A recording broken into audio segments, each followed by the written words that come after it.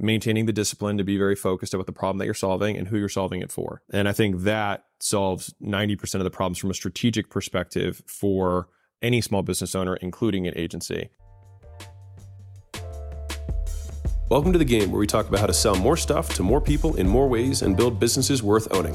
I'm trying to build $1 billion thing with Acquisition.com. I always wished Bezos, Musk, and Buffett had documented their journey, so I'm doing it for the rest of us. Please share and enjoy. My audience asked me questions for 10 hours, and here are the best moments. Let's say my only goal was just to get rich AF. What is rich AF, just so we define it? 100 million. Why not? Okay. It's a good number. Cool. You're willing to work hard, but you have limited skills and experience.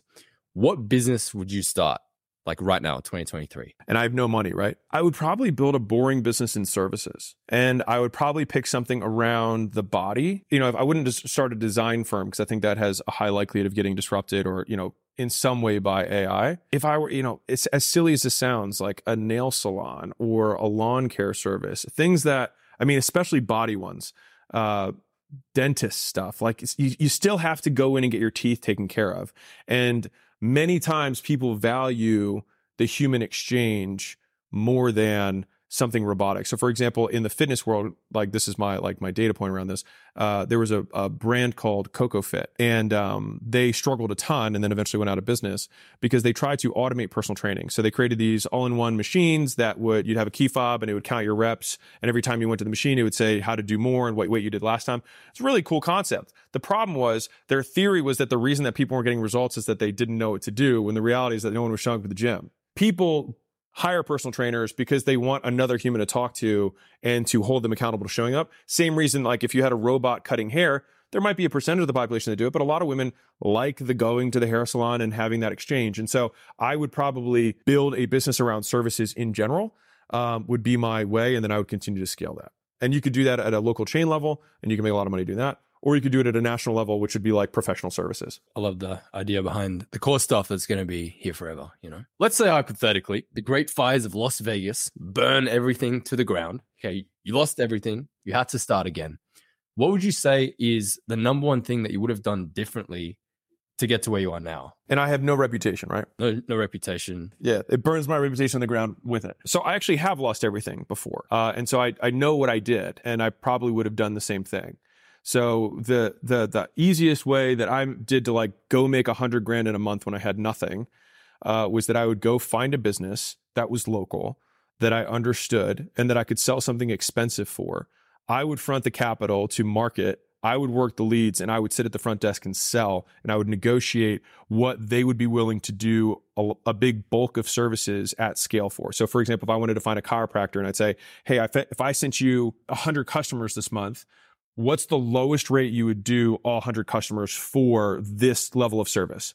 And then I would just negotiate that down, and then I would spend as much as I could and sell it for as much as I can so I can make the spread, and then they would service the customers. And for them, it's a zero risk offer because they don't have to do anything. I front everything else. And then for me, I don't have to do anything but market and sell, and I can take all of that. And so when I lost everything, I immediately was able to make $100,000 the next month by doing that playbook. In your opinion, what are the 3 most powerful skills that someone should develop if they want to make a lot of money? The 3 core skills are you got to learn how to build, you got to learn how to sell, and you got to learn how to lead. Just like that.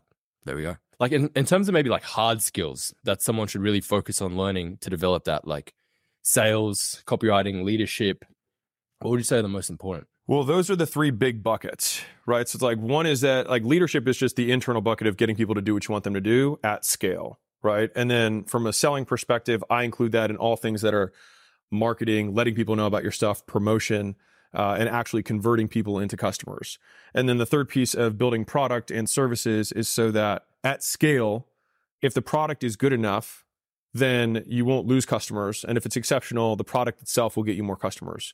And so most businesses taken to their natural extreme on a promotional level typically are leaky buckets because the product actually sucks. And most businesses suck in general because most products aren't good and most people want to cancel very quickly and don't want to continue to use them, which is why very, very good companies are very rare. Most of them generally are mediocre or not good. And so I prefer to solve a business from back to front, which is can we find something that people actually like and want to continue to use and continue to pay for?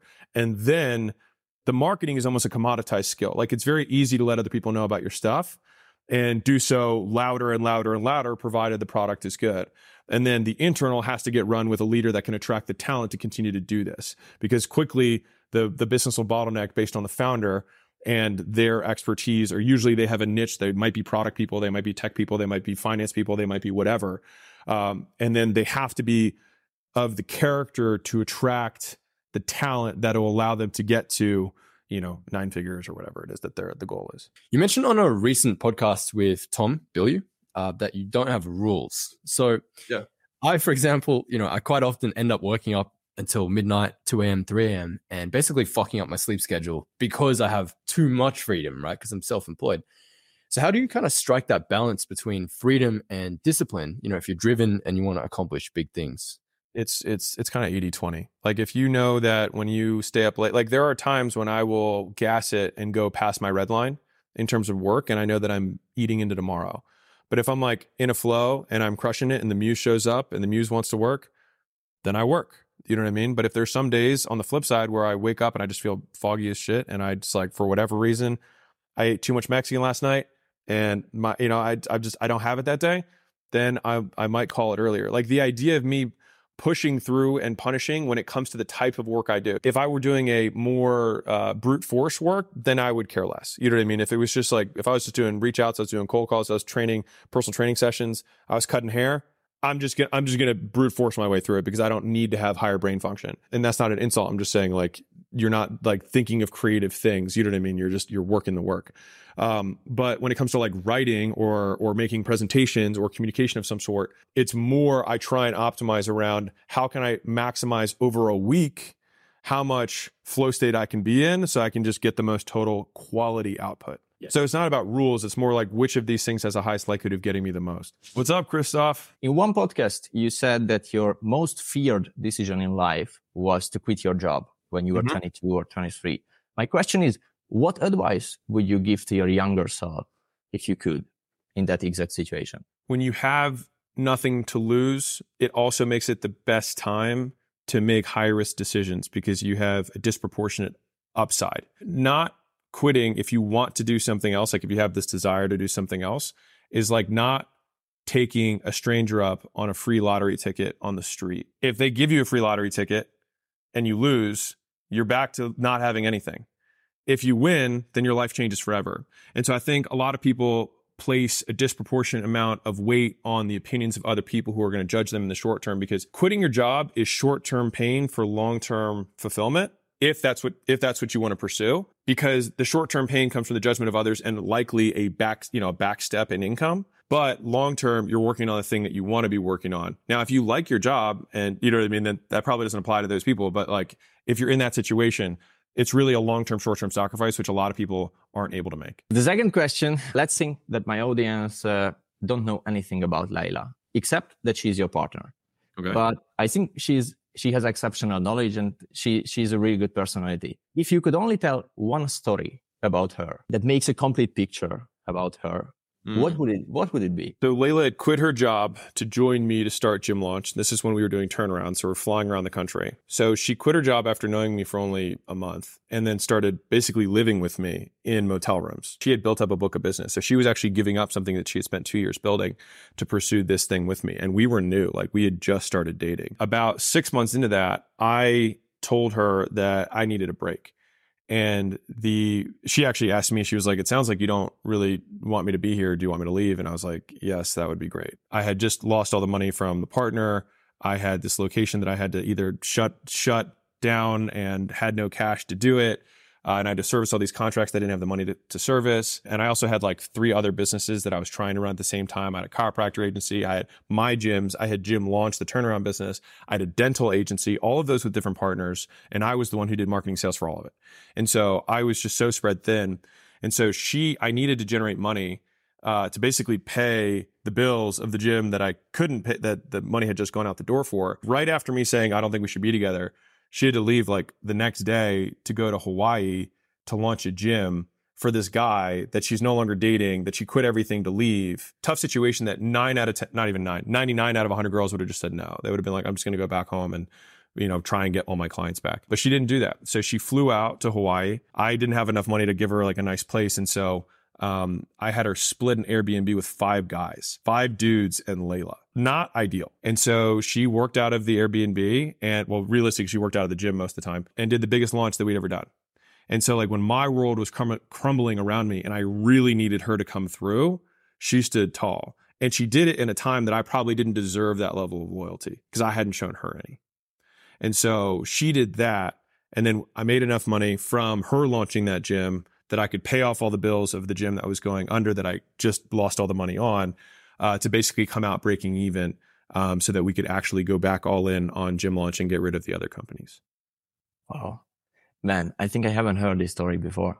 What went through your mind? I can't really believe this and understand it. Well, when she did that, I wanted to be with her. She had extended me loyalty that I had not given her. There was probably a few defining moments in our relationship. That was the first big one. Thank you very much for sharing this. The next one is kind of basic question, but I'm really curious about the answer. What was your biggest takeaway of writing 100 million offers and also 100 million leads? The offer is a strategic question that influences all aspects of the business and is also a mental exercise that people can feel like they're making progress on their offer a lot faster.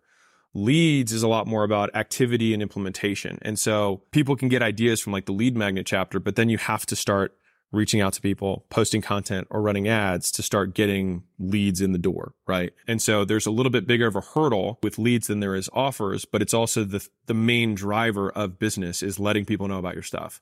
And so I think that many people will mentally masturbate to the idea of making these amazing offers, but I think far more people make money by actually letting people know about their stuff, which is leads. What went through your mind when you rewrote it for the 18th or 19th time? So unless I can work once and have something provide value on an ongoing basis, which is a high leverage activity, then it makes no sense. So I think most people shouldn't write books because the amount of work it takes to make a great book that actually lasts the test of time is extremely difficult. I think I read a blog post where they said how to write a blockbuster blog post. And there was a chart where they said, if you put in like 100 hours to write only one blog post, there maybe will be 1 million views. But if you put like 50 hours, there maybe will be just 10,000 views. It's exactly that. There's diminishing marginal return, but an exponential increase in absolute returns. You know, the gold medal sprinter in the Olympics versus the silver medalist.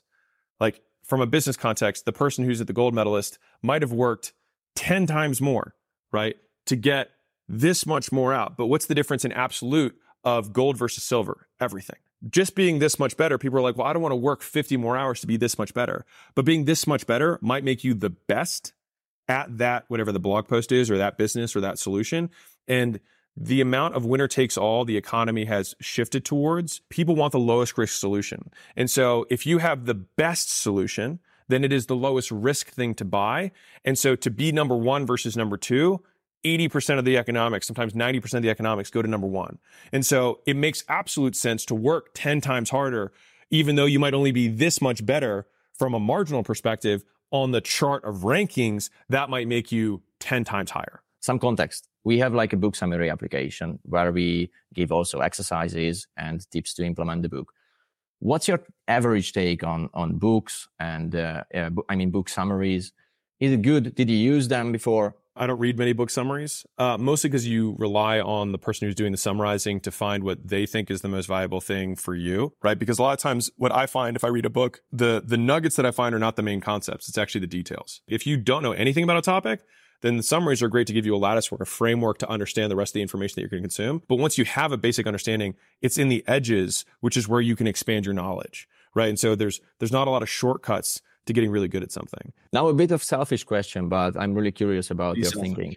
Yeah.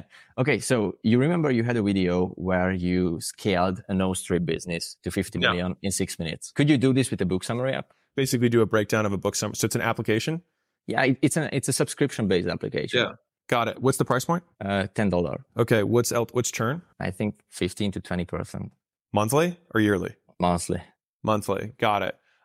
So you have to fix that first. At the end of the day, everything's going to be CAC to LTV. So like if there was one single metric that I'm going to look at a business, it's CAC to LTV ratio. So how much it costs me to get somebody and how much do I make from them over the lifetime? Until that metric is better than the competition. So like Blinkist, right? I think that's a one that's like that. I would have to look at their LTV and what are the things that they're doing that like, why are people going to come to me versus them, right? So either I have to be more niche in my selection of books so that I'll have a wider selection for a narrower audience. Like competing against Amazon is very tough. But if you niche down into a specific topic, then you can actually have a wider selection because Blinkist is just going to take the best sellers, right? For every category, because that's going to be the most people. And they're VC backed and they're funded and they can acquire customers at a loss for a long period of time, acquire market share. And unless that's the game you're trying to play, then you have to play it different, which is I want to be really specific about the avatar that I want to go after. And so that's where you do a little bit of research ahead of time and say, okay, is there an underserved market that might actually have a big reading preference? So like salespeople is one of the most common professions on planet Earth. From a personality perspective, how many sales guys read all the time? I don't know. I would have to look into that. And so you might be like, okay, well, sales guys aren't the guy, but maybe HR specialists read a ton. Okay, well, if they read a ton and there's like Blinkist might have one book on HR, but I could put 100 different things that are related to that or 1 degree separated. And then I can create the illusion of a wider selection of topics, but around a narrower avatar or concept, right? I would start there and then over time you can expand if you want to and just reach, you go adjacent, you go to finance or you go to whatever. Like this is me just spitballing again, like I did the no strip thing. From the economics perspective, you have to get LTV to the point where like your churn should be under 3% in order to make this really work. Once it's under 3% monthly, monthly. I mean, ideally you want to maintain 80% annually at least. If you want this thing to be a big thing, all of my attention would be only focused on that. Like until you fix that, there's no point in acquiring customers because they're just going to fall out the back end. Like there's literally no point because then you're also getting lots of people in that will then say that thing sucks. You know what I mean? I'm not saying it sucks, but I'm just saying like they're a friend of theirs is going to say, hey, I signed up for this thing. They're going to be like, oh, I tried it. I didn't like it. And then they're like, oh, okay, maybe I won't stick on it. I want to be so quiet about what I'm building until all my metrics are right. And then I want to blow the doors off. But most people want to keep hitting these income goals rather than looking at the metrics of the business that are actually going to drive the long-term goal. Because like anyone can market their way to 100,000 or $1 million a month, even with an app like this. If you blow enough money, enough people find out about it, you can do it. But then you can only maintain it as long as you're spending that much money. The moment your spend drops, your income drops, and that's not a business that I want to be a part of. Our USP is that we are in Hungary and we are doing it in Hungarian, and there is no other application in Hungary. Okay, that's great. If we scale to maybe Poland, we would do it in Polish and not in English, and that's a USP. I like that.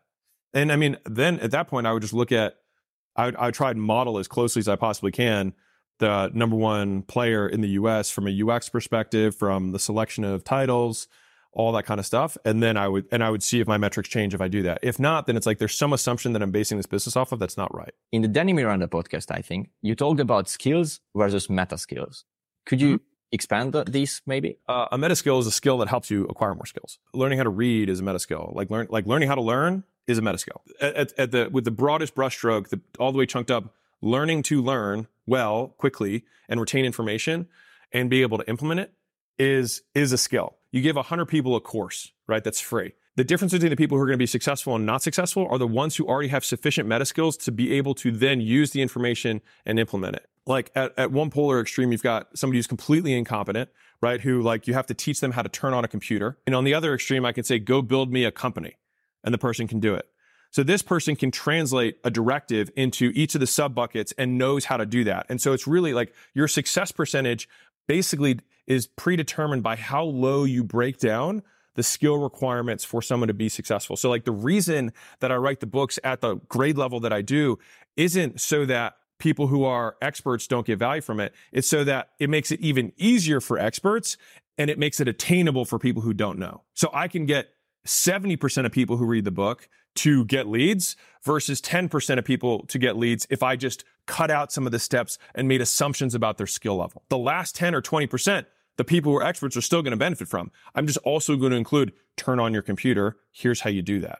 And from the software perspective with what you're doing, that's also how you get a way larger percentage of your clients to activate. typically we make assumptions because we assume that every customer is just like us. And so they have the same meta skills as us, and they have the same interpretation or perception of the world and the UX. And so that assumption isn't true. Like all you have to do is, and I'm sure you've done this, like you look at people scrolling on your app and you see the heat maps and you're like, why are they clicking that button? Because they have different skills and experiences that they're bringing to the table. And so then we just continue to accommodate it, break it down to the level that you could show it to a 3-year-old and they would immediately know how to use it. Like the fact that babies learn how to use iPods is an indication of how simple they have made it to humans to use. And that's why they have such mass adoption. How would you teach someone how to learn? We already know how to learn. It's just that most people don't know how to teach. Everybody learns stuff all the time, right? If you touch a stove and it's hot and it burns you, you learn not to do it again. Like learning is natural. Like we all learn. But people who want to teach a specific behavior don't know how to do it. And so it really just comes down to 3 things, which is what do I reward, what do I punish, and what do I extinguish, right? So reward is you give a carrot right after someone does something. Punish is you zap them or you smack them after they do something.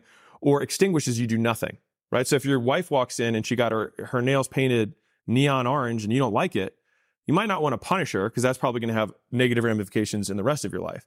But you might extinguish it. So you might not say anything about the nails. Or you might say something different. She's like, do you like my nails? I might say something back like, I'm happy that you got what you want. What we're doing is what behavior are we training? And so if you think about learning or teaching as training, I think it's a much more useful word to think through because at the end of the day, you have only taught someone if their behavior changes in the same context. As in, if I want you to say these words when the phone rings, if I say, cool, we're going to put you through this training, and then the phone rings, and then you don't say the words, you have not learned, and I have not taught you. And so it's how many times can I simulate this experience, this stimulus, the context, so that I can have them do the behavior I want within the context that's going to trigger it, and then reward them immediately. And that's how you have a feedback loop that trains people to do something. So that is why the streaks in the application and the gamification and those stuff. How would you restructure the education system if you could? Yeah, sorry for this question. No, you're good. You're good. I would focus almost exclusively on meta skills. Teaching people how to learn, step 1, and then teaching people the things that are the next level underneath, which is learning how to write, learning how to read, learning how to speak, learning how to do math. Like those are the building blocks of everything else that follows. And in the school of Alex or the school of Hormozi, everyone passes only when you learn. There are only 100%, and you continue to do it until you learn. Like the arbitrary division of grades along age is ridiculous to me. And I think that if there were a lot more clarity around the goal, which is like until you can read 10 pages out loud without making a mistake, you do not move on. If you can do that in a day, fantastic. If it takes you a year, okay. I don't judge you on that. It's just how long will it take you to learn the skill? So a good buddy of mine, Dr. Kashi, taught an autistic kid how to read. He couldn't stay still reading for more than one word at a time, and then he would like have fits or whatever. And so he came to train the child on how to read with a bag of Skittles. And so when the kid would read a word, he would give them a Skittle.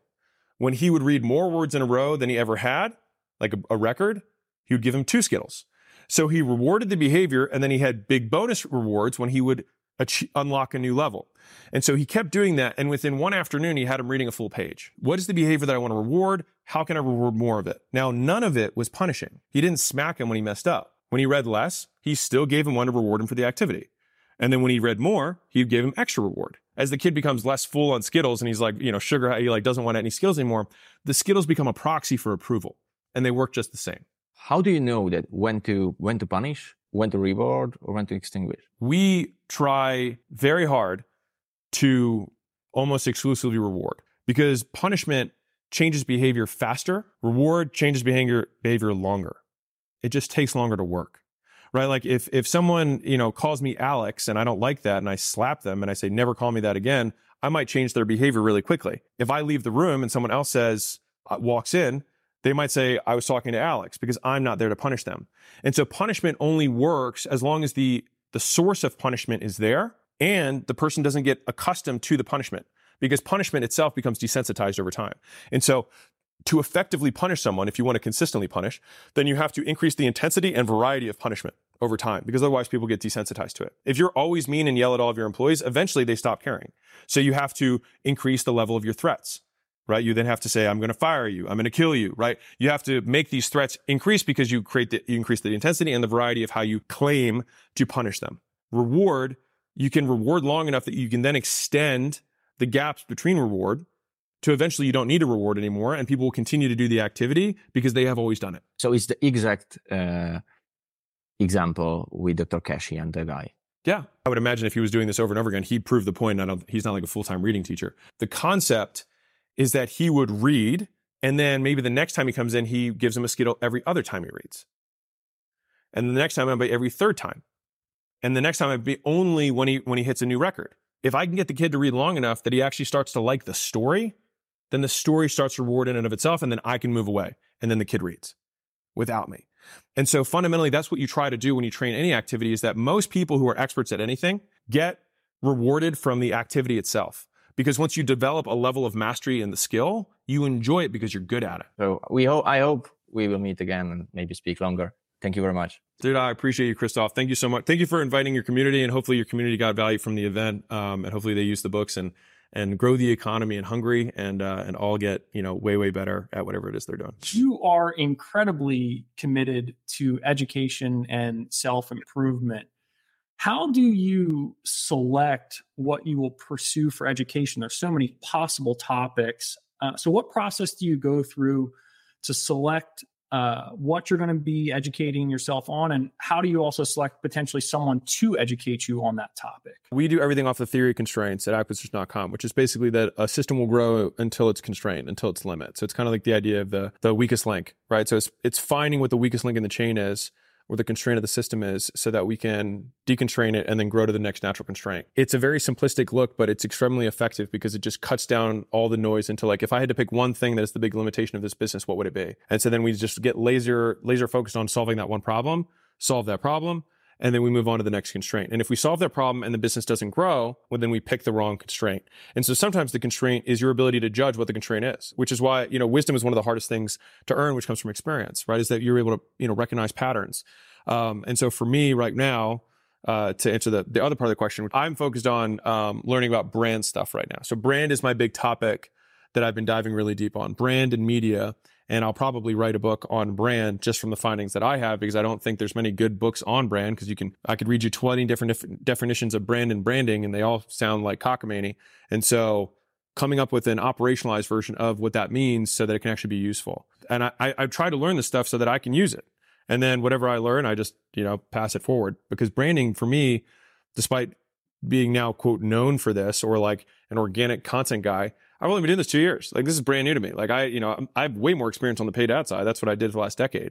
And people got to see a tiny taste of that when I was launching the book. But that's the big thing, is finding out what the constraint of the business is. And if you need to chunk all the way up, if you want to grow a business, you have to sell more clients, or make them worth more, or decrease risk. Those are the things that are going to grow the value of a company. And so just simply asking the question, like, why do we not have 10 times more customers, or why are we not making 10 times more money? And then figuring out what the answer to that question is, oftentimes is the constraint. Just because you're saying, hey, I'm currently educating myself on branding, and that's fresh for you, what would you say is like a major takeaway in terms of education for the topic of branding that you're just like, I wish I would have maybe known this when I started to try to learn about this 2 years ago? This is like a Pandora's box. If I start talking about it, it might be like 10 minutes. So I can riff on it, but like, buckle in the audience. So if we look at the origins of what a brand is, right? Where do brands come from? Brand comes when you brand cattle, right? That was the original use of a brand. And so why would you brand cattle? Because you want to change the behavior of people who look at the cattle. So if you have a cattle that doesn't have a brand and the cattle that does, the people who are looking at it will behave differently. If the cow doesn't have a brand, I might take the cow for myself, or I might kill it, or I might eat it, I might do whatever. But if the cow has a brand on it and I know the guy, I might return the cow to him, right? So it changes what I do, all right? That's an important point. So the point of a brand is to change or elicit a desired behavior in the widest percentage of your target audience, all right? Now, how do you do that?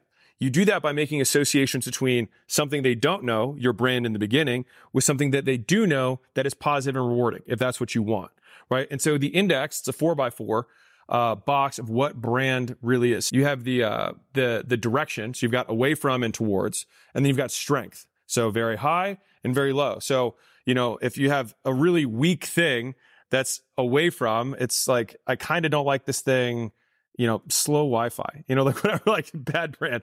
On the flip side, you might have a political party, which depending on the audience might be super strong and away from or towards. Now, Taylor Swift, for example, would be someone that I would say has a very strong brand and towards. There's not a lot of people who really hate Taylor Swift, and a lot of people who really love Taylor Swift, right? So it's positive and it's strong, right? Somebody like Ray Romano, if you heard that, or like Tim Allen from the old sitcom days, might be someone who is positive but weak. A lot of people know who he is.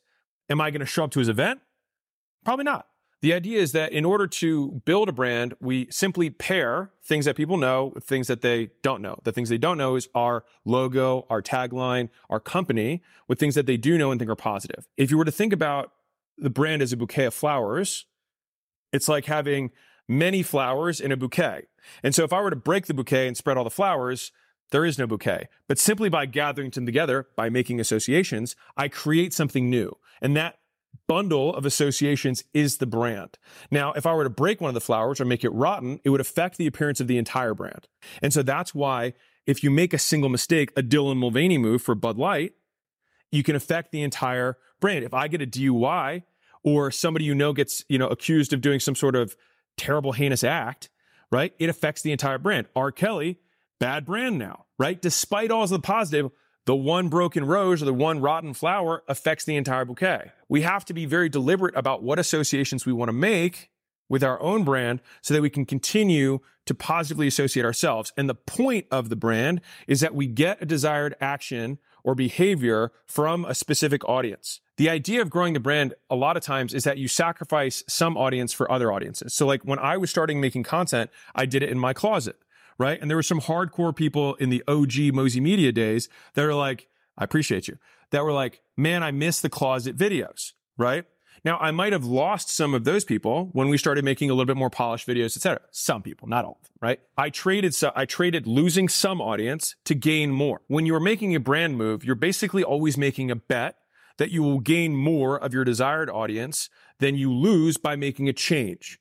And so you can approximate or slowly move a brand over time by making more associations in one direction and fewer associations in the other. And so that's how you can move a brand over time. Bud Light made a wrong bet. They thought, and maybe this is just corporate groupthink, right? That if they made an association to Dylan Mulvaney, that they were going to get more people to buy their beer. Fundamentally, that's the only reason you would do it as a company, right? You believe that long-term you'd get more people to buy your beer. The problem was that wasn't true. Now, the interesting thing is that there probably are people who were a big fan of that move. It's just that there were more people who weren't. They were far away. Right. There were more people who were not a fan of that move. And so that became an away from association. And so that is what I am trying to encapsulate and put together into how to brand. Because now that I feel like I understand it a little bit, I see it as, in my opinion, it's kind of like Neo in the Matrix when he's talking to Morpheus and he says, so you're telling me that I can dodge bullets? Morpheus says, well, when you're ready, you won't have to. And so we learn all these tactics about sales and marketing and show up rates and CRO hacks and all this shit. But if you have a brand, if you see the Matrix, everyone shows up to your calls. No one has price objections. Everyone is excited and refers their friends. It just takes longer to make associations because fundamentally, all branding is teaching. You are teaching someone to do something. You want them to behave a certain way, and you have this red card, and when you see red, it means stop. That's all we're doing. So green lights have strong brands. They're positive. Everyone loves green lights, right? Like it's a simple thing. Just no one owns it. But green lights are a great positive association. It's a great brand, right? And so that's the idea of what I'm kind of diving more into. And I see it as the ultimate cheat code for business. It just takes a long time to do, and most people aren't patient. You're telling me I can dodge business problems? I'm telling you that once you have a brand, they become irrelevant. You talk about deleting problems as your favorite way of solving them. Yes.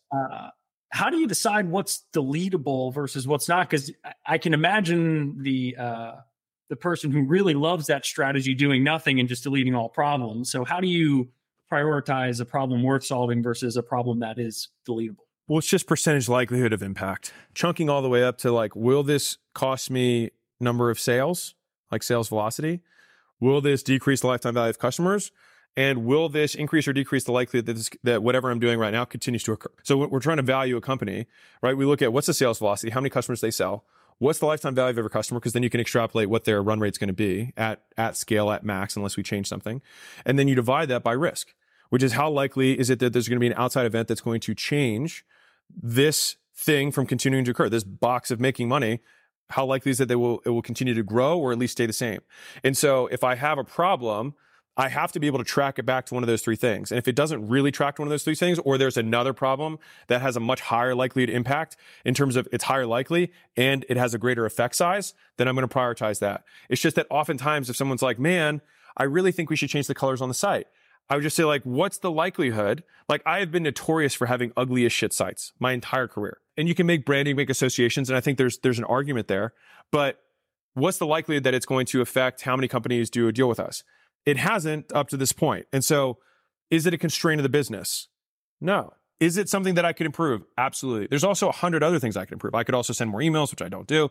Like, there's lots of things I could do, but what are the few things or the one thing that matters most, which then ladders back up to what is the constraint of the business? If I look at the highest priced competitor in my market and I one up them and then they one up me potentially, like, is there ever a point in which we just say, like, we're priced premium enough, or do we always have to go for the top? Like, how do you make the determination of premium? There's basically 4 positions in the market. You have luxury all the way at the top, which is technically a Veblen good, which means when I increase the price, demand goes up. And that's because there's an association with the price that makes it more valuable. So the fact that everyone knows how expensive it is affects the value that I get from it. The fact that everyone knows the Rolex is $100,000, the one that I'm wearing, whatever, then it makes the Rolex more valuable. So it becomes a virtuous cycle, which is why LVMH is one of the most valuable companies in the world. Then you have premium, which is basically the above average. So it's there you have to pair utility with the premium. In luxury, the extra price tag is the value. Whereas with premium, like BMW is premium. They're not luxury. They're a little bit better at a lot of stuff. And so you pay a premium because it is a little bit, they use better materials, it breaks less, whatever, right? And so then you have your mid-tier, your run-of-the-mill, your commoditized space, which sucks. And then you have your low-cost leaders, which they make their entire business on how can I drive efficiencies in operations at all levels of the business so that I can be the lowest priced person in the marketplace, right? And still make a profit. To route to your question of, like, when is enough enough? The key indicator for me, and most of this, like the quote higher ticket world, you're not luxury goods. The fact that it's expensive is not the reason that people want to buy it, right? It's actually technically a premium. I'm more extreme about the price to value discrepancy than anything else. And a lot of people get into trouble because they raise the price so much that it's just in excess of the value they provide. And so then they actually create a negative experience. Like if Chipotle were $50, people would probably not like Chipotle, even though the product is really good. But at $50, I don't know. And so the reason Chipotle is so viral, you know what I mean? It's like the price to value discrepancy is so good that they tell their friends, right? And so that's where this kind of marriage of how can I just short circuit people's brains from value perspective, which is what I try to do with the books and the courses, so that it becomes viral on its own. And then my cost to acquire customers is 0. And so then everything after that is just gravy. Or the 4 variables when you're using this is you've got the price, the value at the top, which is what they get, right? The price is what they pay. You've got your cost of goods to deliver, and then you have your profit left over. And so it's playing with those 4 variables so that you can maximize the amount of absolute profit that the company makes. Pricing high has become shorthand, and where I think people get a lot of benefit from the offers book is that when you price higher, you automatically weed out shitty customers. And I think many times that is the real reason that a lot of people's businesses grow from that price. Now, obviously, there's more profit. You have excess things that you can deliver on. But a lot of people don't actually take that excess money to create a better experience. They do a gotcha, and then they never get anything from that customer again. And so that's the wrong way to use it. But if I had to think like, okay, what are the reasons that, a company might be successful that does charge premium? Is that they actually reinvest the premium price into a superior product, and they are very clear about the avatar that they go after and what the quantitative requirements are that are black and white that they know from looking at their best customers, their top 20, top 5% of customers, and then saying we're only going to cater to these customers in the future because the likelihood that we can give them a great outcome is higher. And then that can create, you can merit or earn the premium that you have because you have data that supports that if you are this type of person, we can get you this type of result. What does the ideal experience with an accounting firm look like to you? And I ask because one of the things that stuck with me is you said you've never done your own books. Like you've always considered that something that was delegatable, important to delegate. You've also referenced bringing, I believe, accountants in-house, kind of going back and forth between outsource and in-house. So what does that ideal relationship look like to you now? And maybe what did that ideal relationship look like when you were going through your first, 7-figure and 8-figure company? A lot of professional services should look at Wi-Fi for inspiration. You're like, what does that even mean? You don't want to like clap when the Wi-Fi is working. You just notice when it doesn't. And so you just want it to be in the background. You just want it to work. Right. And so a lot of companies are like that. Like there's a lot of services that people think they need to like communicate stuff on. Like I just want the financials to be accurate and I want them to be timely. That's it. And I want things broken down in a way that allows me to make business decisions. And that's where like I think the top tier of accountants transform into fractional CFO and CFO kind of materials where they actually help you use this data to make informed decisions about the business. Is there a way that I can translate what we do into how it would affect a business owner's life? So I'll tell you a little story because I think this might be really relevant. This will be really relevant for you guys. Mosey Nation, real quick, if you are a business owner that has a big old business and wants to get to a much bigger business, going to $50, $100 million plus, we would love to talk to you. And if you like that or would like to hear more about it, go to acquisition.com. You can apply anywhere on the page and talk to one of our team and see if we can help you get there. So one of our portfolio companies has had a ton of growth. 3 years, they went from one location to, I think we're at 38 locations now, right? All self-funded, all cash flow. All right. So really, really tremendous growth in 3 years. And it's compounding. So it's growing faster and faster. And when we were at about 30 locations, we were stuck at 30 locations for like 2 quarters. And so I got on the phone with the CEO and he was like, dude, I just feel like I don't know how many locations I can open based on cash flow. And because they had net receivables were a little bit extended, things like that, right? I like shook the screen for a second because it was a Zoom call. I was like, I need you to freeze frame this feeling you have right now. It's like, okay. I was like, think about this feeling you have. I was like, what you are feeling is finance as the constraint of your business. You do not have a finance function that is operationalized enough. Like you do not, like you are underdeveloped in the finance function. You have a bookkeeper who's not that good. As soon as I could see it just clicked. I was like, that is the constraint of the business. Until we get the finance function in, you're going to just be operating blind. And then once you know we have this much cash flow, we can open 2 locations a month or 3 locations a month, then you can be more aggressive with everything else because you're confident that you're not bankrupting the company accidentally on your own. If I were an accounting firm, I would try and pinpoint the problems and relate them to how it's going to affect growth in the business. Like how is the constraint so that you can talk in the language that a business owner is going to understand. Like I'll bet you, like, if I could see everyone's hands, how many people in your audience, all the business owner does is go to the right, go to the bottom and say, so we made more money this month? Great. And so I think adding that level of strategy of like, by the way, I think this is a little fat compared to other companies that we're looking at. This is a little bit under compared to other companies we're looking at. And this might be an area of opportunity. Little things like that actually add value to the business. If I were somebody who is in charge of accounting. I'd like to get this answer in less than 60 seconds because I know we got to go and I want to be respectful of your time. This has been incredibly informative. How much of a skill should you develop or how much should you educate yourself before hiring for it? So for example, like, do I need to be a sales manager before hiring for sales management? What you hit at is one of the hardest parts of business. You need to make an informed decision without context, which is why being an entrepreneur, you end up becoming a jack of all trades so that you can have enough context to make at least an informed decision. And so I'm going to steal a playbook out of, wrong shoulder. There we go. Out of Layla's book here. And I'll give you my tactic around this, which is you want to interview for people who are sales managers and you don't want to hire anyone for a little bit, which sounds tough. But what you want to do is you basically want to interview for information. Now, if you meet a gold star, that's amazing, but you want to talk to people. And if you know more about it than they do, they should be teaching you. And once you talk to 10, 20 people, they're basically like expert interviews for what it should look like. And so then you get a very good idea of what the role should look like after listening to people, and you'll get an understanding of the level of nuance. And I'll give you this one little tidbit that is super powerful when it comes to judging skill. The quality and quantity of data that someone chooses to collect around their particular department is almost directly proportional to their skill. And so, for example, I have lots of marketers who are like, my product's amazing. And I say, cool, tell me your metrics are. I was like, what's time to value, right? What are the key activation points? Like, what's churn, right? Like just some of these metrics. And they're like, well, dude, our refund rate's really low, right? But I'm like, okay. I was like, well, what about the marketing side? And they're like, well, CPMs are this is our click-through rates. This is our conversion on the page. This is our percentage to schedule. This is our percentage to show. This is percentage open rate. This is percentage click. Like they go through all this stuff and I'm like, right. So I can see very clearly that you're a better marketer than you are at product. And so simply getting an idea of the quality and quantity of the data that someone collects around their department will get, like when we hired our director of people, it was the first time that I had someone actually tell me metrics I'd never heard of.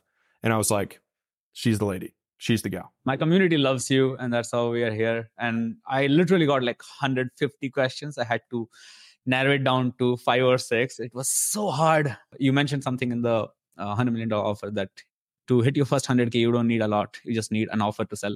And that's exactly what we did. But right now we are hitting a bottleneck.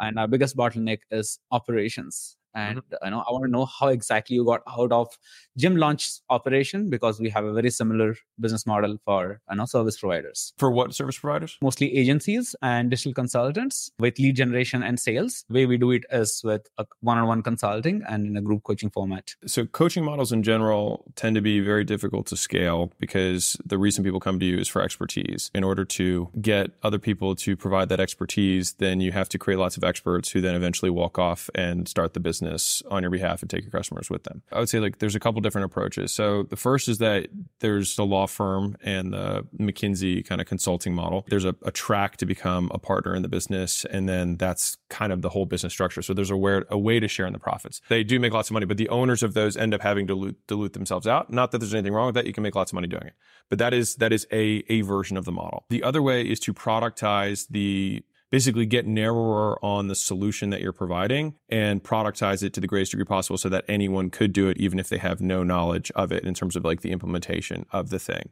That is more the direction that we went with Gym Launch, because we had a very specific, we didn't even work with all gyms, just to show how narrow we were with it. We worked with only micro gym owners. We have now expanded to health clubs as well. The 5 or 6 years that I was doing it before we sold, we were only micro gyms. And so just to show like how incredibly narrow that was, someone had to have at least 30 members, a signed lease, 1 employee, and be running this type of model for them to be a customer. And then if they fit all those things, we could generate a lot of revenue using our playbooks. I could have somebody who had no gym industry, no expertise whatsoever, and still say, send this email, say these words, here's 10 recordings of people doing this exact same thing. This is the expected value. And so that's like from the delivery perspective. Now, operating the business overall comes from talent and being able to find people who are just as smarter than you. And people say that, but like when you actually meet somebody who's smarter than you, and then they admire an aspect of what you've done so that they start to work for you, that's where you really start to have the magic happen. What are some of the things that agency owners should avoid doing if they ever want to scale, in your experience? Okay, so what things should an agency owner avoid when they're trying to scale? Yep. I mean, the same things that any business owner would want to avoid when they're scaling. Agencies tend to fall into they tend to fall into the bucket of trying to be everything to everyone. So maintaining the discipline to be very focused about the problem that you're solving and who you're solving it for. And I think that solves 90% of the problems from a strategic perspective for any small business owner, including an agency. The second piece is that if you're in a service-based business, the quality of your talent is going to be directly proportional to your growth, because you're basically selling people, fractionalized people. That's what service businesses are, right? You're selling some level of training that you're able to give and having more efficiency than an individual business owner would have. Like the classic, small business owner lead gen agency that charges $2,000 a month.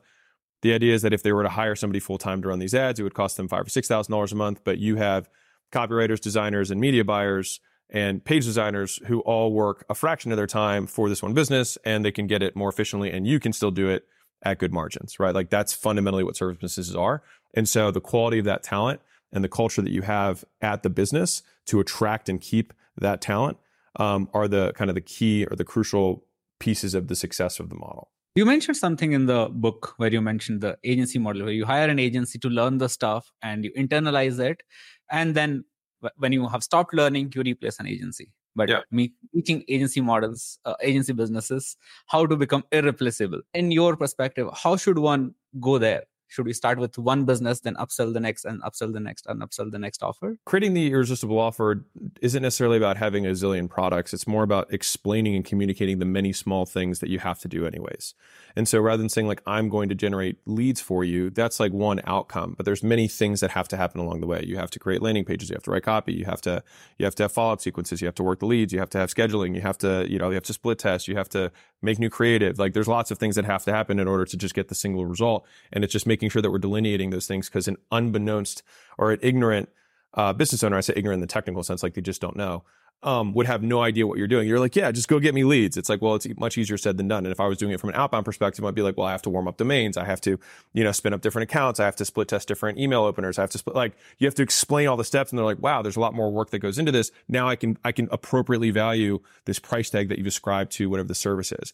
So that's piece one. In order to be irreplaceable, oftentimes you'd have to go after significantly bigger customers. If you're an agency for Fortune 1000, for Fortune 500 companies, it would be so costly for them to spin up at scale the level of talent that's required to do like programmatic media buys across 100 different platforms in different countries. And then the likelihood that they want to leave or do this on their own is significantly lower. The idea that any service provider is going to become truly irreplaceable, like any business can do anything on their own. And I would prefer to put myself out of business and do it in a way that aligns my customers with me than have a model that I know is basically has a timer for obsolescence. Not everybody works with Fortune 500 companies, right? Sometimes many people, they might work with, small and medium businesses. They help them. Let's say you become a marketing agency for chiropractors in New York. You become so good at that. In general, people won't leave you because you're just good at that particular service. Sure. And the thing is, the small business owners are really tough because they're the problem. Like they're super erratic, they're super volatile, their cash flow's lumpy, they don't know where their next paycheck's going to come from. And to no fault of your own, they can cancel because they just can't make payroll that month. Look at the biggest agencies that exist. Ogilvy, you have Vayner, is up there now. Who do they service? Massive companies. Why? Because the quality of the customers are higher. And so they know that when they sign a contract, they actually stick with the contract. We all know that if you have a small business owner who signs a 12-month agreement for agency services, he's good for 3 months. The biggest model that I've seen for small business owners from a marketing perspective was an agency that was running $300 a month. What? $300 a month price point, because they had figured out, and there's a key here, is that those business owners are so price sensitive. It's not whether you can sell them, it's whether you can keep them on their worst month. The price isn't based on the value that you can deliver on the best month, but how much you can keep on the worst month, because that's where the churn comes in. The best model that I saw was doing SEO for small business owners, and they had completely automated every aspect of it. It was basically just a playbook. And I think it generated reviews and maybe a couple phone calls a month. But at a $300 a month price point, if they got 1 or 2 phone calls a month, it was worth it. So the bar to get over to ascribe value, and especially on something that I call like a nuisance business, where it's like, I know I should be maintaining my reputation. I know I should be doing some of this stuff. Okay, for $200 or $300 a month, I don't feel guilty about not doing it, because this is being handled. We are in a consulting model, right? What happens is some clients actually do the work and they get results. And some clients, they need a lot of follow-ups and they need a lot of accountability from you. How do you maintain that? I know I'm getting very nitty-gritty into this, but I'm good with nitty-gritty. You talk to basically one of the core problems of all B2B businesses, which is that you end up taking over the person's entire business until eventually they're like, yeah, if you could just send me a check every month and you run the business, that would be awesome. That's why being very disciplined about problem definition from the services that you provide, number one. And here's the one that everyone messes up: who you pick. It's not like, even if you work with chiropractors, right, as that example, you don't necessarily even want to work with all chiropractors. You look at the customers that you have right now that are the best customers, like the top 20% or the top 10%. You say, okay, what characteristics do these people have that other people don't have in my client list? And that's both from the the hard perspective. What are the quantitative differences? They have a certain size business. They're over a certain amount a month. They have a number of locations. They have a certain amount of employees, number of customers. Like, you just get all that data on them. And then also, what was the experience that they went through when working with me? And was it different than some of my other customers? Because one of the things that happens oftentimes is that the first few customers you get become really sticky, and then you start scaling, and then you have this front revolving door, but you still have your core business of these people that you had in the beginning, right? So why is that? Because these people got more help from you and actually got delivered more value, and then you basically tried to scale without scaling the value that you delivered to the original customers, right? And so if you're at whatever, 15,000 a month and you've got 5 customers and they're all like having a great experience and you keep signing people on, they keep leaving. It's like, okay, well, instead of me trying to sell 5 this month, why don't I just sell 1 and do a great job and then not lose them? And like, that's the key to compounding in a service business. Once you pay down the inefficiencies of them not knowing what to do yet, and being very specific about who you serve and who you don't. Like, we didn't work with personal trainers. Cycling studios and like yoga studios 100% could use our model. We didn't work with them because the founders tended to be psychologically different. Their adherence was super low because they just come from a totally different worldview than the guys who are more fitness, weight loss, transformation focused, even though at the end of the day, it's just a membership with a back room where people work out. But mindset wise, they had a very hard time kind of adopting a different model. Even though monetarily, it totally made sense, which means you need to have discipline to say no. Dude, this is so hard to say no to this new upcoming business because you know it can help them, but they just don't fit your criteria. 100%. Right? Dude, I have 13 companies. I get 1,800 a day who reach out. Whoa. Right. So you have to say no. It feels weird to like say no because a lot of the time I get, so we specifically That's work why most with people stay poor. They can't say no. And what happens is you go for the short-term money and you sacrifice the long-term money because then you just get in this operational rat race and then you scale up your costs to meet the fact that you took on all these customers that you shouldn't have taken on to begin with. And then you have to pay them every single month. So then you have to keep on taking on customers that you shouldn't have taken on to begin with. And you get in this vicious cycle that you can't get out of. Until you downsize, you take 2 steps back, 5 steps back, fix your ego, and then say, I'm only working with these customers because ethically, I know that these are the ones that I have the highest likelihood of success with. Everyone else, I have mediocre success, and I can say it's their fault. I can say it's my fault. It doesn't really matter. All that I know is that the likelihood that they achieve what I think they should achieve is low, period. So I'm not going to sell them. Aren't you afraid that the TAM will go smaller? Like, of course, you can build a niche an inch wide and a mile deep. There's 30 million small businesses. You don't need to service them. There's 50,000 gyms that fit the model that we have. Now, if you want to build a $10 billion company, then yeah, you're going to have to go after a bigger problem. But if you want to build a 9-figure company, you can do that in almost any industry. So you mentioned that when you started out, you started with the first 5 customer framework. That was awesome. And then you just grew with referrals. So this question came from a fitness consultant herself. And she said that with the competition that the fitness market is, how do you stand out? Honestly, it's just being authentic. 99% of the fitness market just looks at what other influencers are doing and say, I'll copy that and I'll do stuff like that. But then you just do a worse version of what somebody's already doing. Zooming all the way out, fitness, like there's no secret. Work out more, stop eating shitty, you'll look better over a longer time horizon. Like that's what it is, right? There's going to be a subset of an audience that is like you genuinely, and they want to get they could get fitness information from Alex, but if I'm a 45-year-old Indian mother, I'm probably not going to be her source for fitness information, even if I say the identical stuff as another 45-year-old Indian mother. Now, if that 45-year-old Indian mother looks at my fitness content and tries to make content like mine, it's going to seem weird. You can stick out by actually being yourself. I know it sounds trite, but this is real. There are so many unique aspects of someone's life and the things they're interested in compared to other people that if you just lean into those differences, those unique the things that you're actually into that are weird, right? Rogan's into aliens and mushrooms and comedy and fighting. Who would have told him like, you should be Joe Rogan? And you're going to have people who like some aspects, and then the super fans will be people who overlap on 2 or 3 of the interests that you have. If you picked my brand, it'd be like dessert, working out, philosophy, business, marketing, sales. They're different. They're people who follow me because they only like the business and money stuff. They're people who follow me because they only like the philosophy stuff. They're people who follow me because they just think the desserts and calves stuff is funny. Like, it just depends on what someone's going to come in for. But if you're just you, then you can stick with it for the long term. And that's what's going to build over time and make you, quote, stand out, because there is only one version of you that's lived your life. So just live it publicly. Thanks a lot, man. I think we are at the end of our tenure. Thank you very much for being here, and keep writing great books. I hope you make so much money from the book and crush it. Because at the end of the day, there's more problems than any one person can solve. And I hope we build businesses to solve them. So explain to me how the franchise works. Yeah. So we have a lot of clients that want to work with us, and we have a lot of closers that want to work with us. And Jovan and I, we just can't manage everything ourselves. It's just too many people. We had 2 options. Option number 1 is place managers to replace us, right? And then give like 2 to 3 accounts, client accounts to each manager so they can manage them, obviously, and we can scale that way. The problem with that was that managers only get paid so much and they only care so much about the business itself, right? But when it comes to partners, they get 50% cut, they get exactly what we are getting, 50-50. The franchise thing is interesting because I feel like you would be able to achieve that simply with a profit share rather than getting investment and equity and all because if speed is the goal, then you could basically do the makeshift in terms, because like I'm assuming many of them aren't planning on selling. Right. And so the only reason the equity would be valuable is if they're going to sell it sometime in the future.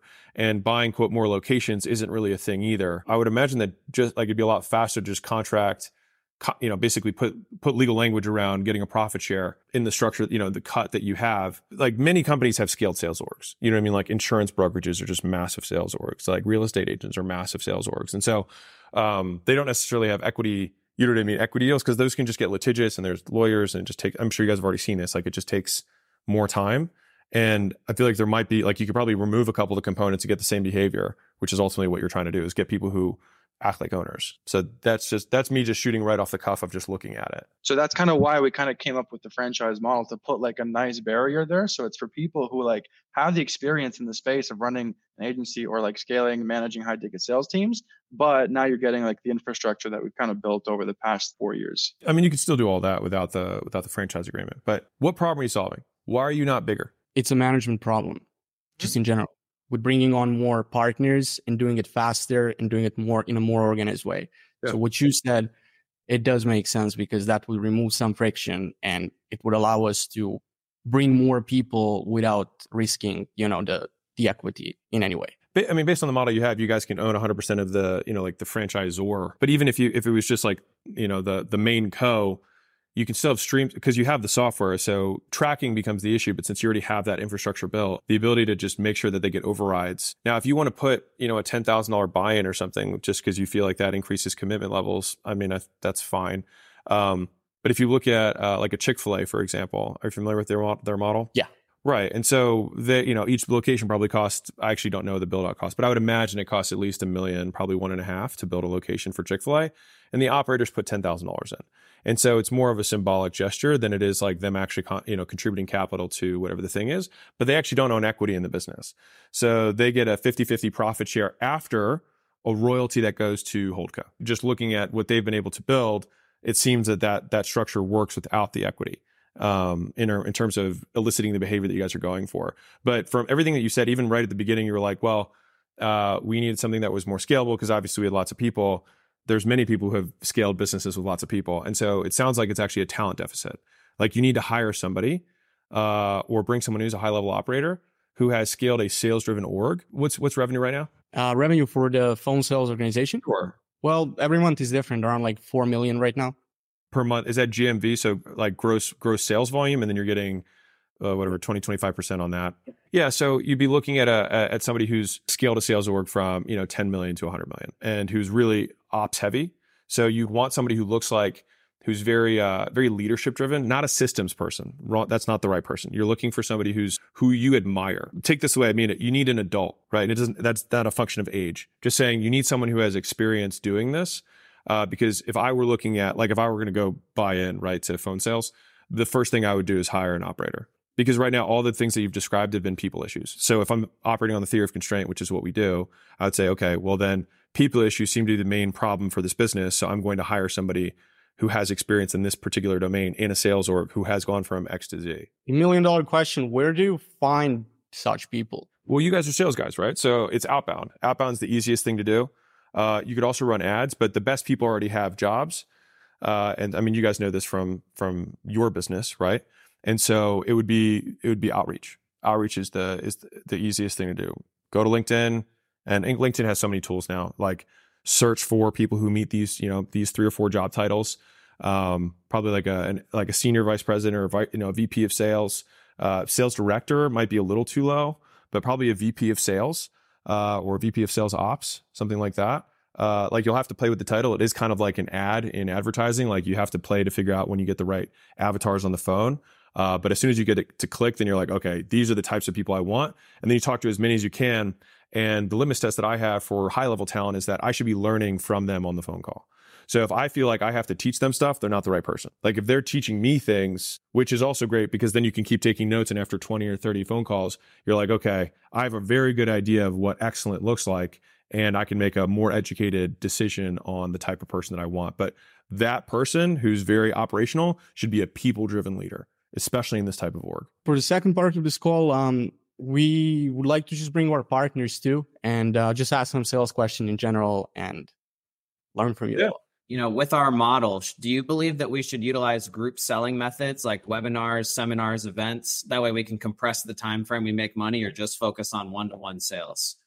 I think it depends on the product that's being sold. Usually products above $30,000. And that's why we're focusing on like one-to-one model right now. I think you can do, so the way that I like building sales orgs is having repeated sales materials and then individualized. So like repeated sales materials are going to be like the VSLs, the webinars, things like that. But you're not closing on those webinars. You're just qualifying and setting. And so I want sales guys to be doing as little information spewing as humanly possible and really being able to start the call with, so you ready to buy? And then yes or no, and then work your way. So you have 60 minutes to close rather than, okay, great. Now like discovery, like let me talk to you about how we might be able to help you. Because then sales guys get really tired of saying the exact same pitch. Then they sound like robots. Then they get zoned out because they're saying something and they're not listening. And so the talk ratios get way off. And so I prefer having as much of the standardized information sharing being done before the call so that the closer's time can be maximized to closing rather than just like teaching. But I wouldn't be trying to pitch 30K stuff directly to a payment page. I'd probably be pitching that to, qualifier set calls. Yeah, that's how we're doing it right now. But we've seen some other people, they have like live webinars, and they have the sales guys on the live webinars. And even though they're selling super high ticket offers, they try to like do that communication/information stage of the call, like just through the chat. And then once they show a level of interest, then they get them on the call. Well, they're using the webinar as the set. Correct. At the end of the day, there's a certain amount of information that someone needs to have, or a certain amount of like exposure that they have to have to a brand or a product for them to, make a buying decision. And so that can be a long set and then a short close. It can be a set webinar close. It can be a long webinar, then a close. Like there's just a certain amount of selling. The runway for the plane has to be a certain length. Doesn't really matter where you slice it. It just has, like, this is amount that the majority of people need to have before making a purchasing decision. Now, some people might need less, and that's okay because they probably got it beforehand from other things that they've consumed. So if you want to say, okay, how do I sell? Well, I want to increase the likelihood that the highest percentage of people buy, then I want to create an experience that the highest percentage people get all of the information that they need prior to the closing conversation. And so if you do a webinar as a big set thing, to me, that's the same. That's all the same. Like if you run ads to webinar, ads to VSL, then they go to a scheduler, or if you have a live call team where you have a number that becomes the CTA and then the call team's answering calls in real time. Operationally, I wouldn't upend my entire business because of just a slightly different way of doing it, because I think it's more happy to glad. As long as your throughput is good and you're making money and you're growing right now, I don't know if that would be the constraint of the business. So like, I think the stuff that we were talking about earlier, like that seems more of the constraint than kind of the individual tactics, in the example you gave. What's your method for building trust and credibility on a sales call in like the fastest way possible? Like what approach do you often take for that? Well, brand matters more than anything, like right off the bat. And the vast majority of like the hard closing tactics and hard sales tactics have to exist in lieu of not having a brand, right? It's like we have to make up all this hard stuff. It's kind of like in the Matrix when it's like, when you're good enough, you won't have to dodge bullets, or like you're saying, I can dodge bullets. It's like, well, when you're ready, you won't have to. So like the brand is when you're ready, you won't have to. But if you don't have that, which is the big thing that you should have, but if you don't have that, then it's the same things that you would normally do. You're going to try and find common ground, be relatable. Like a lot of it just comes down to how well do you understand the avatar, right? So I think a lot of sales teams under prepare by understanding the avatar, the prospect, and over educate on the product. Like if I understand what a 45-year-old woman's suffering from, I can basically do the same sales call, and at the end of the call say, I can pitch therapy, I could pitch weight loss, I could pitch a gym membership, I could pitch cleaning services. It doesn't really matter, because if I understand the avatar really well, I'll be able to speak to her pains. And what you said is true, like brand is extremely powerful. And with the clients that we take on for our agency, do you recommend that we go for people with very strong brands and take that approach? Like that should always be the focus, right? Like always go for the brand, and then from there. Yeah, strong brand, strong product, for sure. Fair question though. Yeah, relatability, common ground. What's been the number one reason you've seen show up rates increase or decrease? It's 100 golden BBs, no silver bullets. So when we go into a company, we have something called a lead nurture checklist. And so it's just like 17 things that we do. And each one of them adds like 2 to 5%. And so that's how we can get something from like 30, 40% show rates to 85% show rates. It's just doing a lot of little things. So I would not look for like the one trick. It's just like, okay, how quickly are we responding? How much information do we provide them beforehand? Are we providing a personalized video? Like, can we give them a gift card for showing up that they can share a coffee with us? Like, just how many different things can we add in to increase the likelihood that they show? Can we create an open loop between the set and the close that they're going to get information that they got their interest peaked? Is there a way that we can say that we're going to show them that we're going to do a certain amount of work on their behalf and we're going to give them the deliverable on the next call, right? So they have a huge incentive, they have huge curiosity so that they would want to show up. Like this is particularly true in insurance products. So like we have an insurance company. And so like we create personalized insurance plans. It's like, okay, well, how do we get more people to show up? Well, we don't want to send them the insurance plan that we're going to make them before the call. We just say, we'll explain it to you on the call. Yeah, we implement a lot of those tactics as well. Probably there's some stuff that you're doing that we currently don't have at the moment as well. I don't know if it makes sense to share on this call, but you said there's kind of like 17 things. Is it possible you can maybe like send it to us? No.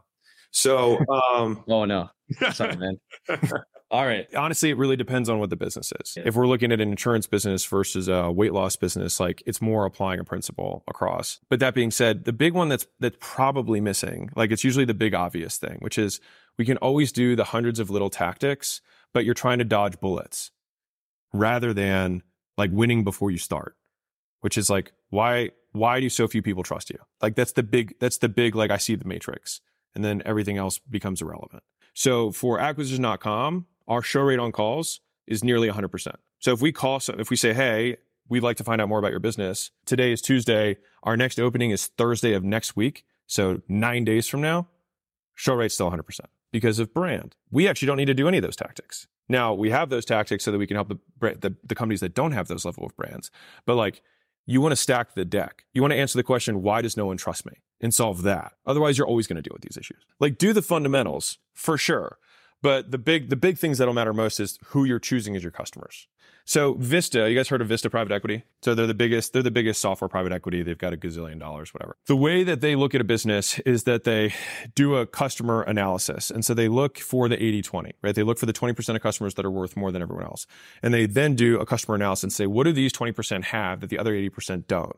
And then they exclusively look for customers that are that 20%. And then they say no to everyone else. And so then what happens is if the sales velocity remains unchanged, they 5x the business. So sometimes you'll make more money just by saying no so that you can have the capacity to say yes to the few guys that matter more. And if you're not getting more of those people, then solving that problem rather than saying like, how do I polish a turd? Instead of going from that perspective, just saying like, maybe I just should not try to polish turds because it's still a turd, right? And like, how do I get the people who are much better companies to be attracted to my business?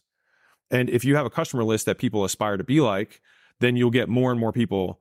Like that's like kind of the branding side for you guys, which is how can I associate with better quality brands so that other better quality brands realize that what we do is legit. You can try and optimize the shit out of something, but like usually it's the big obvious stuff and we don't look at the big obvious stuff because they're actually harder problems to solve and they take longer, but it's where the most value is unlocked. What's the ideal frequency and the topics of coaching calls that would increase the overall performance of setters and closers? So I would say it's less about the topics of the calls and more about what you're training repeatedly and what you're rewarding. So sales is one of those really interesting businesses or like, departments that you can see very clearly, like you guys are probably seeing different sales teams and they have very different cultures. And so it'd be like, what are the cultures that create the highest performance? In our experience, you can go on either extreme. You can have a very punishment driven culture, which is very individualistic, or you can have a very team driven culture, which is typically reward based. What you want to reward is adherence to the script, not closing. Like, and that's a huge shift for most sales teams. If you reward adherence to the script, then what happens is you get everyone to follow the script.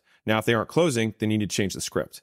But it's much easier to change the script once you've taught adherence than it is to have a bunch of lone wolves who do anything they can to close the deal, which then impacts your brand. So like a really simple, tactic we did at one of our chains was we just said, cool, we'll give them $5 if they follow the script, whether they close now mind you, the tickets are smaller, right? It's just higher volume. We'll give them $5 if they follow the script. And if they close or they don't close, they get paid either way. You know what's interesting? The thing they're most curious about when they send their managers is, do I get the $5 for the adherence, even though they make 3 times more on the close?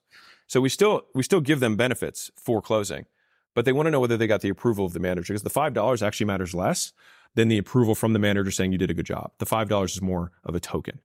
That makes a lot of sense. And if you can imagine, because everybody here has sold before, if you got on a call and you knew that you could get paid no matter what just for following the process, it takes some of the pressure off. Like think about, like you hop in the car, like I'm just going to make sure that I get my bone no matter what on the adherence. But guess what happens when everybody adheres to the script? You fucking close more. Bingo. Because sales is one of the biggest issues where you have false positives, where someone goes rogue and then closes and basically gets reinforced for doing the wrong thing. And then they start doing the thing that they did that one time that worked, and then it doesn't work over and over again. So they change their behavior. They learn the wrong thing. And so then you have to course correct, right? That's why sales, like it's all about adherence. And then we can be really strategic about really making sure the script is beautiful and crisp and concise. And we just drill the team on adherence. The big topic I want to address is how to sell emerging tech. You don't sell emerging tech. It's selling the plain flight versus the vacation. If I could tell you that your financials would be absolutely accurate and updated in real time, would you want that? How much would you be willing to pay compared to what you currently pay? A lot more. Great. What if I said I could do it for less than what you're currently paying? Are you interested? Great. This is what I need. The fact that I'm using AI is irrelevant. You just sell the outcome and then you're not really too no one specific. cares. AI is great for YouTube clickbait, but for sales, it's irrelevant. That was like one of the main Right. talking points I wanted to get across. What else you want to do for the next 16? You must be getting a ton of businesses, essentially a lot of AI businesses that are coming across your desk right now at acquisition.com. What are the things that's making, sort of jumping out at you? And what are the sort of commonalities between things that make you really go, oh, wow, that seems to have some kind of staying power? The vast majority of AI businesses that I look at are dog shit. And so they're not real AI, which is 99% of them. They're basically just built on ChatGPT, which is fine. There's nothing wrong with that, but I'm just like, let's not claim that we're creating AGI. On the other hand, it's people who have no business acumen. And so they're like, it's totally different. Like the normal laws of business don't apply. It's like they have always applied. And they will always apply because they're just how business works, right? Those are the vast majority of people that I see in that. I do think that AI implementation for Main Street is an enormous opportunity. So AI-ifying, if you will. And I think your first conclusion is right, which is being the custom guy is tough. You know what I mean? It's all things to all people, which is nothing to no one. If I'm talking to the audience now, if you guys want to get into this world, what you want to do is look at an industry or an avatar that you understand well. And so one of the things that like Y Combinator and some of these great, legendary investors look at is how much time a founder has suffered and lived through a problem. I can talk about breathing because I've had 2 nose surgeries. I've been falling asleep on my hands since I was in 8th grade so that I could breathe. So like I've lived with the problem for a long time and I've tried many different types of solutions. So I have tons of industry knowledge if I were to start a company like that. If you have a job right now or have had any type of job, you've worked in a business. That's a great baseline of background knowledge that's difficult to just jump. Like even if you were a server at a restaurant for 2 years, you still will probably know more about restaurants than 99% of people who aren't in the restaurant industry. Like I don't know anything about how restaurants work because I've just never really worked in one. You could probably be aware of, because you now also have this understanding of what AI can do, to think, okay, there's 100 problems in a restaurant. Is there one very specific problem that I can solve well and is very similar between restaurants? Because as soon as you get the point A to point B, you can create the clear value prop and you can message around that. Getting extremely specific, which is I think what you were saying that you give the advice to, is super smart. And it makes the problem set really narrow to solve. So you can become an expert that's an inch wide and a mile deep. Like the exact same thing. The reason that most people don't do that when they're starting out is because you don't have enough demand. You have so few leads that come to you that you're like, well, I mean, shit, I need to pay rent this month. And I only got 4 leads this month and all 4 are completely different, but I need the money. And so I get it. Redeploy that cash into getting really concentrated on your marketing, which is what offers and leads is all about, so that you can find that specific avatar that you can over and over again repeat, which is also why referrals are so strong, because if you do a good job, they will send you other people just like them. The question is yes, I can pick a niche to do this AI automation. I can build AI solutions and sort of targeted one. But what is the opportunity that I should target within the niche? And that comes down to either A, as you said, industry experience that you already have, or sort of B, what we've said is finding some sort of partner within the industry. So we say you can either try to pay them for their time as a consultant, or you can just message enough people and say, hey, look, I'm looking to bring these kind of solutions to the industry. Would you be willing on working on this with me? I need a little bit of your specific knowledge, but in exchange, I'll create this thing and you can refer it. You can basically have first dibs on sharing it to your network and you can make some money that way. So yeah, I definitely wouldn't do it as a consulting relationship. The thing that you're going to be selling is the product. And so having a consultant who's the one who's in charge of the primary value that you're driving is not a good idea. And so you'd want somebody who's long-term incentivized to continually improve the product, continue to innovate the product, see the things that are coming around the corner to keep it up to date, make it better, make it stronger, et cetera. It really just comes down to how to have a normal business partnership. So all the normal rules of business apply, and this person has some specific knowledge you don't have, and you should ideally have specific knowledge they don't have. They should be asking the question like, why do I partner with the people in your community if I'm an AI developer, right? If you're trying to figure out which of the problems to solve in an industry, it's just value created times ease of implementation. That's the equation, which if you chunk it up, it's number of potential customers times gross profit per customer. If I have 6 different problems I could potentially solve, which one has way more people who have it? Which one's easier to do? Which one unlocks the most value? One thing that we're starting to see as us ourselves actually trying to build one of these AI automation agencies, now AI development company as well, is that by building a development team that is capable, what is your take and your experience with how important that development resource is? I mean, sure, with your event, you must know working with developers can be a complete pain, but having them in-house and having a really good team to rely on as you shoot for those big opportunities can be key. I mean, what's your experience been like this, and how important do you think that development resource is when you're going for those bigger plays? Very. Okay. I mean, we were thinking the same thing, so I was glad to know you agree on that. It's the product. Like if you're in a service business, the quality of the people that you use to provide the service is the product. And so those people usually want to be compensated well, because if they are really good, then the places that they're coming from will want to pay more to keep them. And so you have to give them a great place to work and a financial incentive or some upside that they get exposed to that they wouldn't otherwise. Like you want them to feel like owners. And the best way to do that is for them to actually be owners. If you're trying to get on the cutting edge of technology, then actually having the people who are good at that is the business. Well, it is a great resource to have, a really killer marketing team under your belt. But the development side of things, I tend to find, at least in our experience, has been a harder thing for us to create. It's hard because you don't know it. Like it's easier for you to do the marketing stuff because you're good at it. So you know if someone's full of shit on the interview. You just don't know if anyone's full of shit on the interview because you have no context. The most important hire, which is why I say this, is you need a technical co-founder. You need somebody who has a real stake in making sure that the people who are coming in are actually good. Not that you're checking a box and saying, hey, I have 14 people on my development team. Anybody in the true high-tech world knows that one amazing developer is more valuable than 100 B developers. This is the hardest part of business, is hiring people who are really good at something without knowing the in-depth knowledge. And that's where like leveraging somebody who might not want to work for you that you do think is brilliant to at least interview or double check on how good they are is really valuable. That's where like building a network becomes important, and getting even some tests like of aptitude for them to take so that you can at least get some sort of baseline. But it's all going to be about how skilled that person is. Because ideally, if they were as good as you are at marketing, then you guys would probably have a really successful business. We've been fortunate enough to find that magical sort of technical co-founder. So we're starting to get them really well compensated, both getting an equity as well. So we are off to the race, and that's completely changed our business. I can't even stress for anyone of you in here that key hire is just a complete game. I'm sure you've had it, Alex, in your businesses where you've just found that right person and it just completely changes things. All right. Appreciate you guys. Thank you. And appreciate the community. Thank you guys for showing up. Hopefully the book serves you guys well. So do you feel like in general, do you think like you think you brought as much value as you promised? I hope so. I try to answer the questions to the best of my ability and provide value. So